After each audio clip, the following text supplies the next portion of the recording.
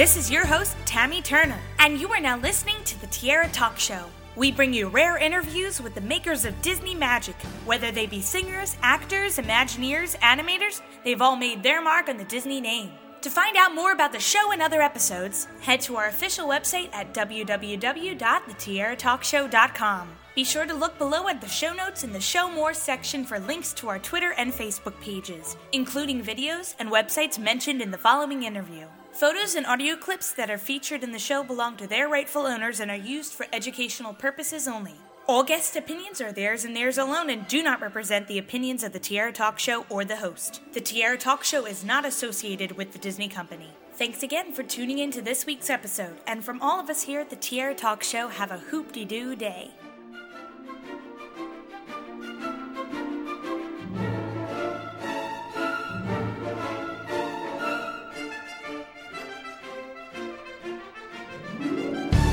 I'm excited to welcome this week's Tierra Talk Show guest, author Ridley Pearson, to the show. Welcome, Ridley. Hi, how are you? I'm doing wonderful. How are you? I'm great, thank you. That's good. It's just very hard to believe that it's been almost 10 years since you released your first book with the Disney Company, Peter and the Starcatchers. I remember reading it back then. I was like, oh, I love Peter Pan, and I love how you guys went into more of a backstory behind Peter Pan with Dave Barry, who was also a co-author on the book. How did you both approach the collaboration stage in creating the story? Because both of you are writing it.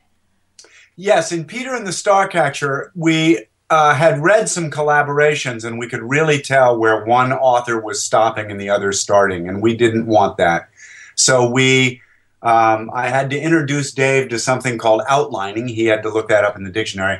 And when he figured out what outlining was, we sat down and spent about a week across a kitchen table from each other, laying out all the bullet points of the plot and the character lines to Peter and the Starcatchers, and then we divided those plot lines by character. So Dave took the funny, childlike characters, and I took the adult and often psychopathic characters. And if chapter 3, every chapter had everybody in it, but if chapter 3 was predominantly a Peter and Molly chapter, then Dave would write the first draft, send it to me. I would rewrite it however I wished with no explanation, send it back. He would return that to me, send it back. We went back and forth, on average probably 6 to 8 times. So it took about 3 weeks to do a chapter, and then moved on from there. And if chapter 4 was mostly the pirates, then I would write it, and he would be the first guy to edit it. So we called it ping pong. It was like hitting a ball back and forth. And recently the book was adapted into a play that just left the Brooks Atkinson Theater on Broadway, and now it's touring the USA. So did you help work on the final script for that play? If I had, it wouldn't be touring the U.S. Oh, really? Okay. Because it's such a refined skill. A guy named Rick Ellis, who co-wrote Jersey Boys, is the playwright on it, and he's just brilliant. And he took a 550-page novel and coalesced it down into something that actually makes sense on stage. And it's funny because there aren't really that many scenes. There's 1 or 2 scenes from the book in the entire play, and yet when you leave, if you've read the book, you really feel you just watched the book. So it just showed me the brilliance of these playwrights. And Rick Ellis's play is funny and charming and poignant. It won 5 Tonys. It got the best reviews a play has gotten in 20 years from the New York Times. It's something to behold. If it gets anywhere near you, find it, because this is theater like you've never seen it. I know. I just missed it when it was in New York, and I was going to try to go see it. But when it comes back to the East Coast, I will try my best to see it. I really do want to see it. Excellent. It closes in Boston in June. Ooh, okay. Well, maybe I can hop on a train and head up there and go see it. I'm excited. Yay. Now we have to go to some sad news. So your last book of the Kingdom Keeper series, Kingdom Keeper 7, The Insider, will be released on April 1st of this year. And I'm very, very sad because I don't like book series in particular, to come to an end. But can readers expect a spin-off series in the future? They can. I'm working on it as we speak. Ooh. Can you say anything, or is it hush-hush right now? I don't know. I can. let's see what I can say about it. Um, I can give a couple hints. One is that in order to be an Imagineer, you have to go to Imagineering school. Mm-hmm. And the other is that if all this trouble arose in the kingdoms now that the kingdom keepers have had to battle, when did that start and how could it have been started? Ooh, oh, those are very good hints. Oh, this is exciting. Yay. I'm very excited to see what's going to come out of this. This is going to be exciting. I'm really just thrilled with these next three books. And the series is called Keepers of the Kingdom. Oh, wow. I love it. I like the switch. It's very interesting. Yeah. So now, what has it been like to experience working with fans to create the final book? Because you have an app on the iPhone and I think Android as well, where writers can submit their written works to be maybe included in the book. We do. We have apps all over, all over every platform there is. Kingdom Keepers Insider. And it has just been, it's been such a rare, incredible outcome of this effort that I think we may try it again. Even when I started my concern, I get several hundred, maybe 1,000 emails a week from readers, and there were maybe 300 or 400 within a couple month period where I realized these guys have read the books 2, 3, 5, 7 times per book. Mm-hmm. And that they were really devoted readers, and in many cases knew my books better than I knew them because they had read them more recently than I, and they had read them multiple times in a row. And I do that when I edit, but of course it's a very slow process. I edit these books 4 to 6 times each book. I write maybe 3,000 pages for you to read a 400-page book, but wow. It's done over a 10-month period, so I don't get to just sort of sit down and read the book. And I thought how grossly unfair it was going to be if I decided the end without these 300 or 400 devoted readers. But in this day and age where people sue you all the time, I couldn't write them and say, hey, send me some ideas, and if I like them, I'll put them in the book, because I would face lawsuits. So I worked with a company called Colloquy out of Palo Alto, an ebook company, and they developed an app for us that Disney ended up arranging and designing and paying for. And the app allowed me to work with people's ideas without being concerned about being sued. So what I did was I would post an outline on Sunday night. And then by Tuesday night, readers had to vote on what direction they wanted that outline to go. And on Wednesday morning, I started writing like mad. And by Friday evening, I had to have that chapter finished. Now, sometimes it was 1,000 words and it wasn't too hard. Several of these were 11 and 12,000 word chapters. Wow. And I was writing, 17 hours a day on them to do this. Then 4 different editors would edit it over the weekend. I would make all the revisions. And on Sunday night, we would post that version of the chapter and a new outline for the next week. And we did this from mid-April to mid-September.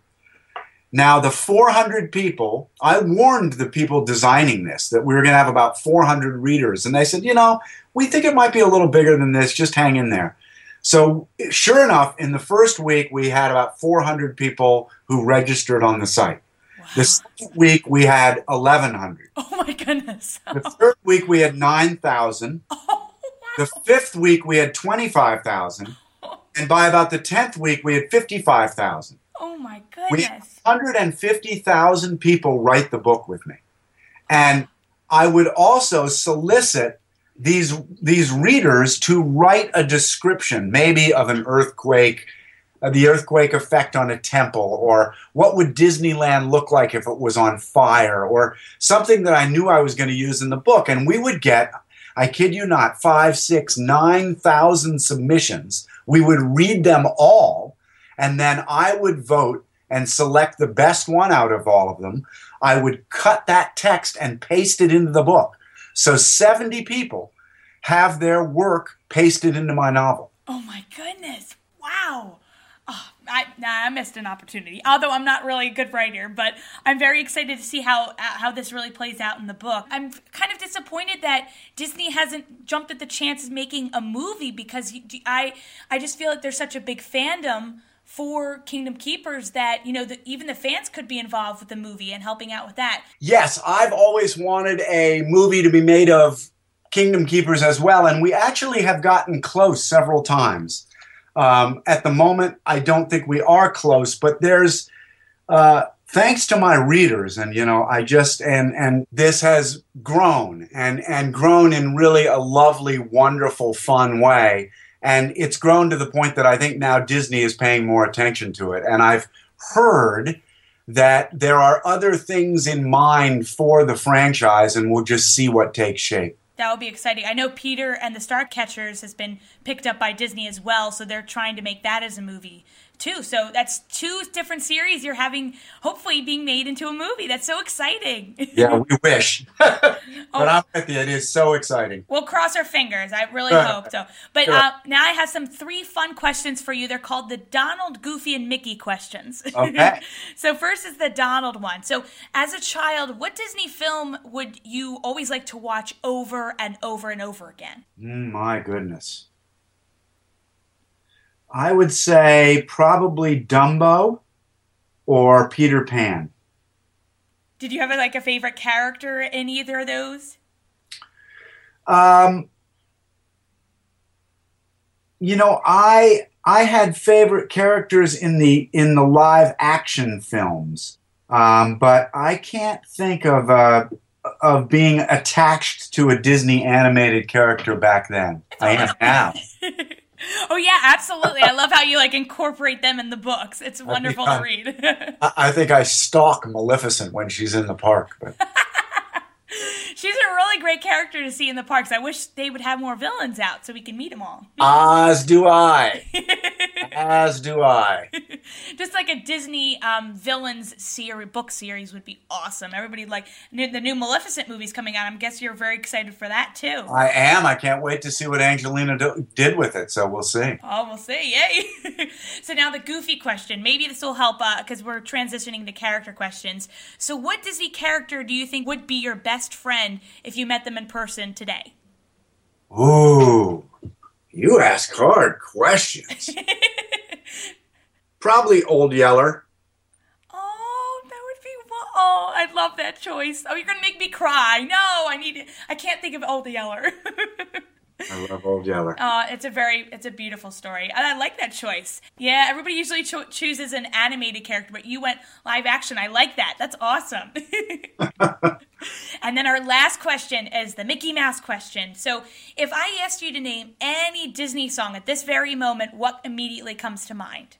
Oh, gosh, there's so many. I think probably my favorite song in the entire Disney opus is Feed the Birds from Mary Poppins. I just think that's one of the more beautifully written songs. But there are so many, aren't there? I mean, so many great composers over the years and so many terrific songs. But Feed the Birds...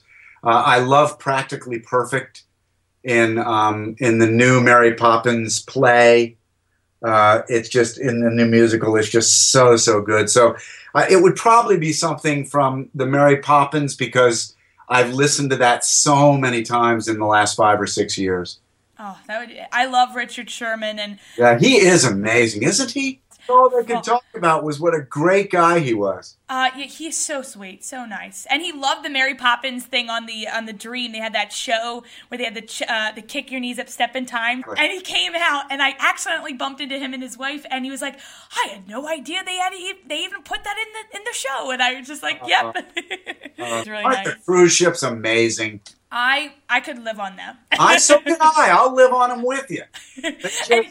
It's the perfect writing environment because you can get off, play around. Somebody else cooks all the meals. I don't have to do the cornbread, and everything's taken care of you, and you're in heaven.